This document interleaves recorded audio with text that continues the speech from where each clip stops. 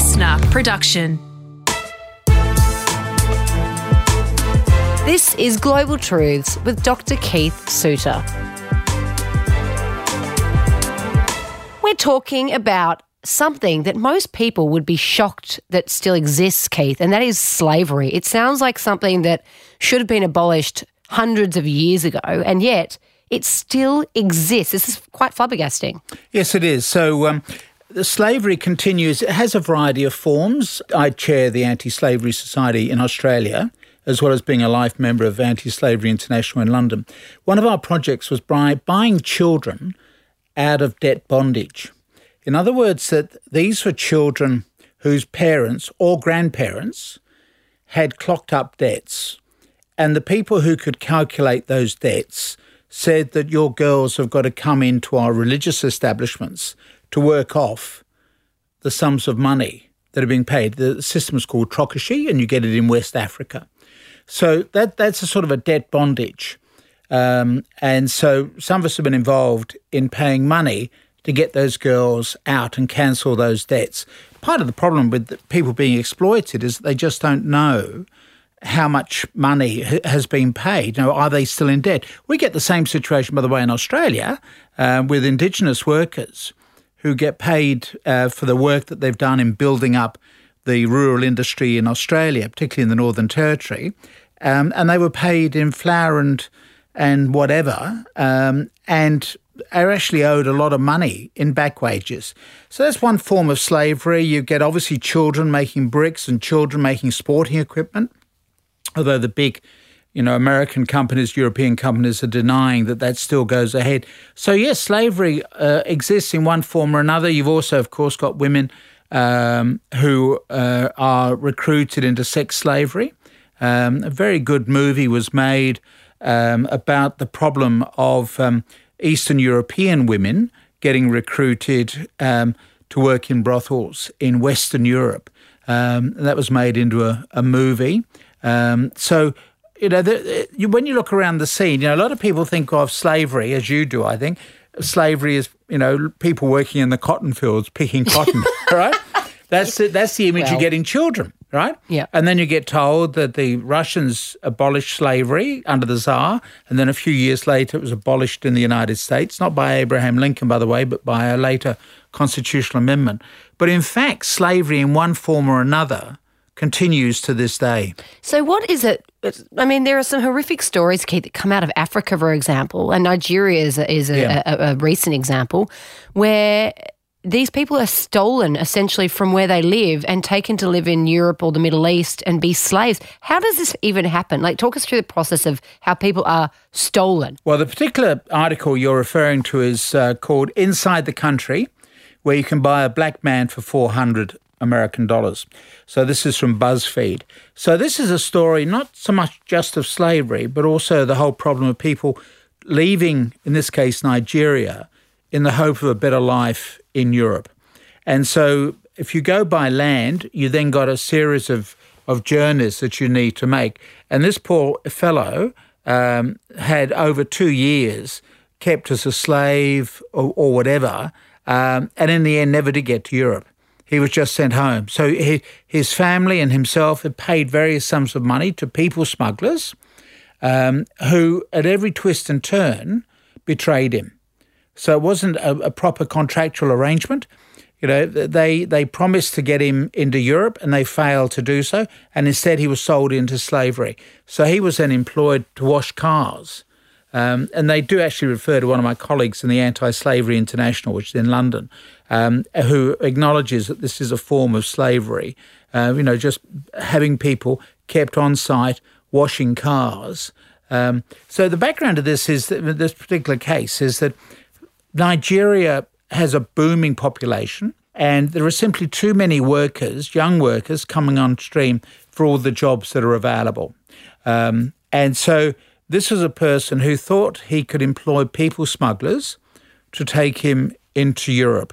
The key country in all of this is Libya, which is the country where you can buy the black man for $400. Remember, we're talking about Libya as a North African country, and they are racist quite often because they distinguish themselves from the black Africans who begin on the other side of the Sahara. right? So these are Arabs, they're not Africans. In Libya, right. In Libya, right? Now, Libya was run for many years by Colonel Gaddafi, who took over in the late 1960s, got rid of the king at that time. So Colonel Gaddafi had been trained in Britain.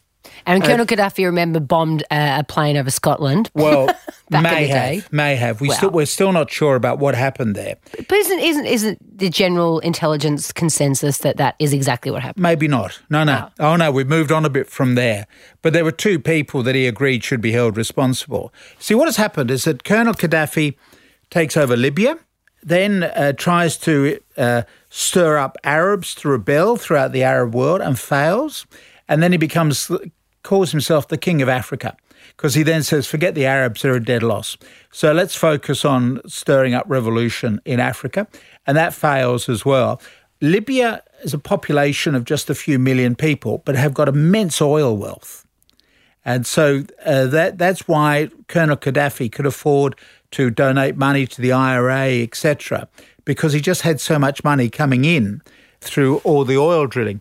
And then Colonel Gaddafi, by the way, who warned the West about Osama bin Laden.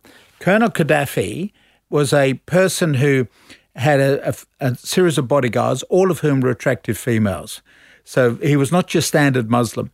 And he actually alerted the West to the rise of the extremist Islam, because they'd tried to get rid of him before they went after the Americans. So, because he obviously clearly wasn't living a lifestyle that you would expect a strict Muslim to follow. So Colonel Gaddafi tries to work his way into a state of grace with the Western world. So that's why he cooperates with Lockerbie and hands over two individuals. We end up with a Scottish trial conducted in the Netherlands on a NATO base. And the people are found guilty. And Colonel Gaddafi then is welcomed back into the Western fold. Tony Blair, the British Prime Minister, was the first British Prime Minister to visit Libya since Winston Churchill, World War II. So he sort of comes back into the fold. And then in 2010, 2011, we get the outbreak of the Arab Spring. So we get all these young rebels complaining about Arab leaders. So in Tunisia, they got rid of the leader. In Egypt, they got rid of the leader. And, of course, in Syria, the leader has held on, but at a terrible loss of life. In Libya, Colonel Gaddafi said, I'm not going to go the way of the Egyptian and Tunisian leaders. I'm going to stay in power and I'm going to kill anybody who tries to remove me.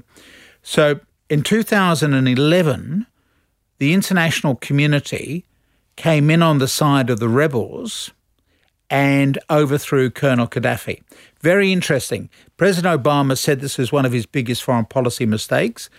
His Secretary of State, Hillary Clinton, said it was one of her biggest successes. So we get this distinction. I think Obama was correct. I was actually broadcasting on Sunrise that morning of the attack, and I thought it was a good idea. I've changed my mind since then, because what has happened is that Libya has fallen into chaos. Colonel Gaddafi was eventually captured and couldn't the same be said about Iraq? Iraq as well, absolutely. So in the case of Libya, this notion of the right of humanitarian intervention, responsibility to protect, turned out to be a dud doctrine, at least in the case of Libya. And Libya is now a country divided by different warlords. So what is interesting is that when Colonel Gaddafi was in power, the Europeans paid him money to prevent anybody from using Libya as a jumping-off point into the European Union. So the Europeans bribed Colonel Gaddafi to maintain order in his country, where he was a brutal dictator, so he was already maintaining order. So Colonel Gaddafi maintained order. Then he was overthrown by these well-meaning Americans, British and French leaders, right? The country falls into chaos, and suddenly it's now the gateway to Europe. So you've got very little by way of Libyan forces who are too busy fighting each other to worry about these people streaming up through Black Africa to use Libya as a jumping-off point for Europe. You get on a tangent, don't we? We start off with slavery, we end up the whole history of Gaddafi, which is fascinating, by the way. So in terms of slavery and the trade that's happening in Libya, what role do they play in it, Keith? Well, what happened with this particular guy who's profiled in this article, so he gets into Libya, and then, remember, he's paying people smugglers, but they don't honour their side of the contract. And he then gets captured by the warlords, who then get him to ring his sister, and they start torturing him. And so his cries are then broadcast back into Nigeria through his mobile phone. And so another payment is made to get him released from the warlords. But again, he's betrayed, and that's how he ends up as a slave. As I say, when we talk about slavery, we mustn't think of the old-style textbook idea of people are kept in cages, on properties, and made to do... And picking cotton. Yeah. We've moved on from that. Yeah. But slavery still does exist for millions of people around the world. And this poor individual has found himself as a slave. I might say the end of the story is that having been cooped up in various camps in Libya with payments being made to these warlords to try to get him released, in the end, the International Organization of Migration, IOM, does fantastic work looking after the asylum seekers, got him out and then sent him back to Nigeria. And according to this article, he now spends his time giving talks to school children saying, don't try to flee this country illegally. Don't pay people smugglers. Because you just can't trust it. You just cannot trust them. And this is the stuff that happens all over the world, doesn't it, Keith, when people pay people smugglers? Like up on the Thai-Burmese sort of border up there, you hear horror stories about things that go on in the jungle between people trying to cross over the borders. See, people are so desperate to leave that they're willing to trust somebody with the money. People smugglers often are people who in the old days were in smuggling drugs. They've just changed the cargo. They've gone from cocaine or heroin or whatever, and now it's people. We've had cases of people from Western China ending up on the east coast of England. What? So they travel all the way through Europe, which is a drug route, right, for narcotics. Is that the Silk Road? Well, a form of Silk Road, absolutely. Yeah. And they then ended up in eastern England. Unfortunately, they're in a refrigerated vehicle, which was poorly ventilated. So by the time the back of the vehicle was opened, they were dead.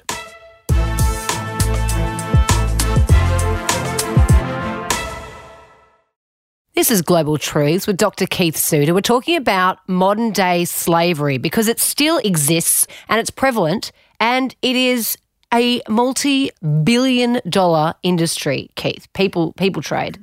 But it's not like it used to be. We're talking about the sort of modern-day version of it. It's not the cotton fields, as Keith keeps saying to me, which is exactly what I was thinking in my head. Exactly.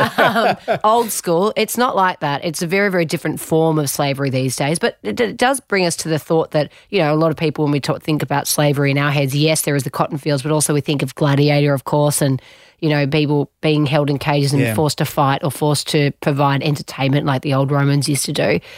How, slavery has existed as long as people, hasn't it, Keith? Oh, absolutely. It's as long as people have been around. The Australian government, to its credit, has introduced the Modern Slavery Act, which we're having to see how it's going to work out. But in a sense, it's a warning to companies about where they source their products from. Now, this is just coming into operation, so I don't want to be too enthusiastic or too pessimistic. I think it's a subject for a later program, actually going through and see what it means for the Australian companies. As I say, it's just happening at the moment, so I don't want to make too many comments about the legislation, but I'm glad that the government has decided to introduce it. It was a good step. We've had cases of slavery in this country. We've had maids, for example, who've been brought into this country, and sex workers who are promised, you come to this country and you'll work in large mansions, etc., but they end up as sex slaves. And then they get their passports taken from them? Exactly. Yeah, right. And what about fruit pickers as well? I know that's sort of more of an obscure example, but you get fruit pickers and so forth that are promised the world as well that go to properties quite remote and then paid next to nothing. Yep. So whether that's going to be covered in all this new legislation, the Australian government's legislation, we've got to find out. But yes, that is a risk. The people are recruited from the Pacific Islands, where, by the way, we used to recruit slaves. Remember, these are the people who were recruited from the islands, the blackbirders, as they were called, who brought the slaves over, particularly to Queensland, to work in the sugar fields. Today, they're employed to go around, as you say, picking the fruit, etc. I actually support the theory behind that because it enables them to repatriate money back to the islands. In the case of the Philippines, for example, a major source of income for the Philippines is actually the money that is remitted by the Philippine maids back to the Philippines. They are called the heroines of the Pacific. of the Philippines because they're sending so much money back home. They lead an atrocious life. They get badly treated quite often by those unscrupulous people in the Arab states, in the Middle East. They work very hard. See, in Saudi Arabia until recently, a woman couldn't drive her own car. So you needed 1 million migrant workers to drive cars. Oh, isn't that extraordinary? The only people who could drive their own car as a female was a doctor who was classified as an honorary male because obviously she's got to visit her patients. But so she was classified as an honorary male. Oh. As you know, they're seeing a few changes, so they're trying to make driving for women more accessible. But the men who work there also work in atrocious conditions. So they're over from the Philippines and other societies as migrant workers. The people doing the football stadium in Qatar, we're keeping an eye on those people. They're using migrant labour. Are those migrants from elsewhere around the Middle East and Asia, are they being well treated? Well, it's interesting because I don't know how many people would know, but in a lot of those Gulf states particularly, it's all the wealthy people don't do any of the menial tasks at all, like no cleaners, no builders, no nothing. They don't come from the United Arab Emirates, for example. They're not Saudi Arabian locals. Those guys are the ones being driven around. There's no one working those sorts of jobs. That's in right. Working class jobs. It's all imported. And this shows, I think, some of the problems with trying to define slavery nowadays because, as I said, we're away from the old image. A standard one is, for example, is child labour. Now, children, as a boy, I used to go around delivering newspapers. So I had a newspaper route and I would then go on to school. But of course, in many other societies, you'd be out helping on the family farm and you won't be getting an education in the school. So there's a whole issue of child labour there. On the one hand, you're giving them some money, maybe the only income that entire family receives. But at the same time, are you eating into the amount of time that was available for children to be educated in the schools? So well-meaning activists will say, well, no more child labour, in which case then those families go without food. It's such a fine line. It's very complicated. The debate about slavery mutates and changes, and it's very complicated.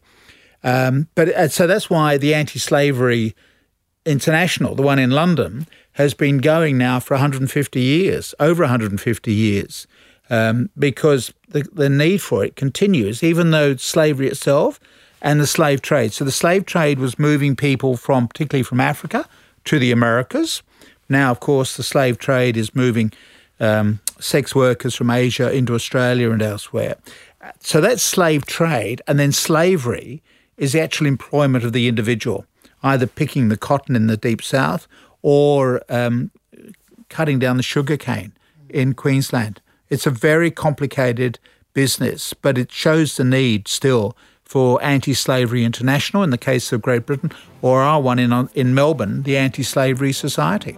Keith, as always, fascinating. Thank you. Global Truths was presented by Dr. Keith Suter and me, Kate Mack. Produced by Liv Proud. Audio production by Darcy Thompson. Listener.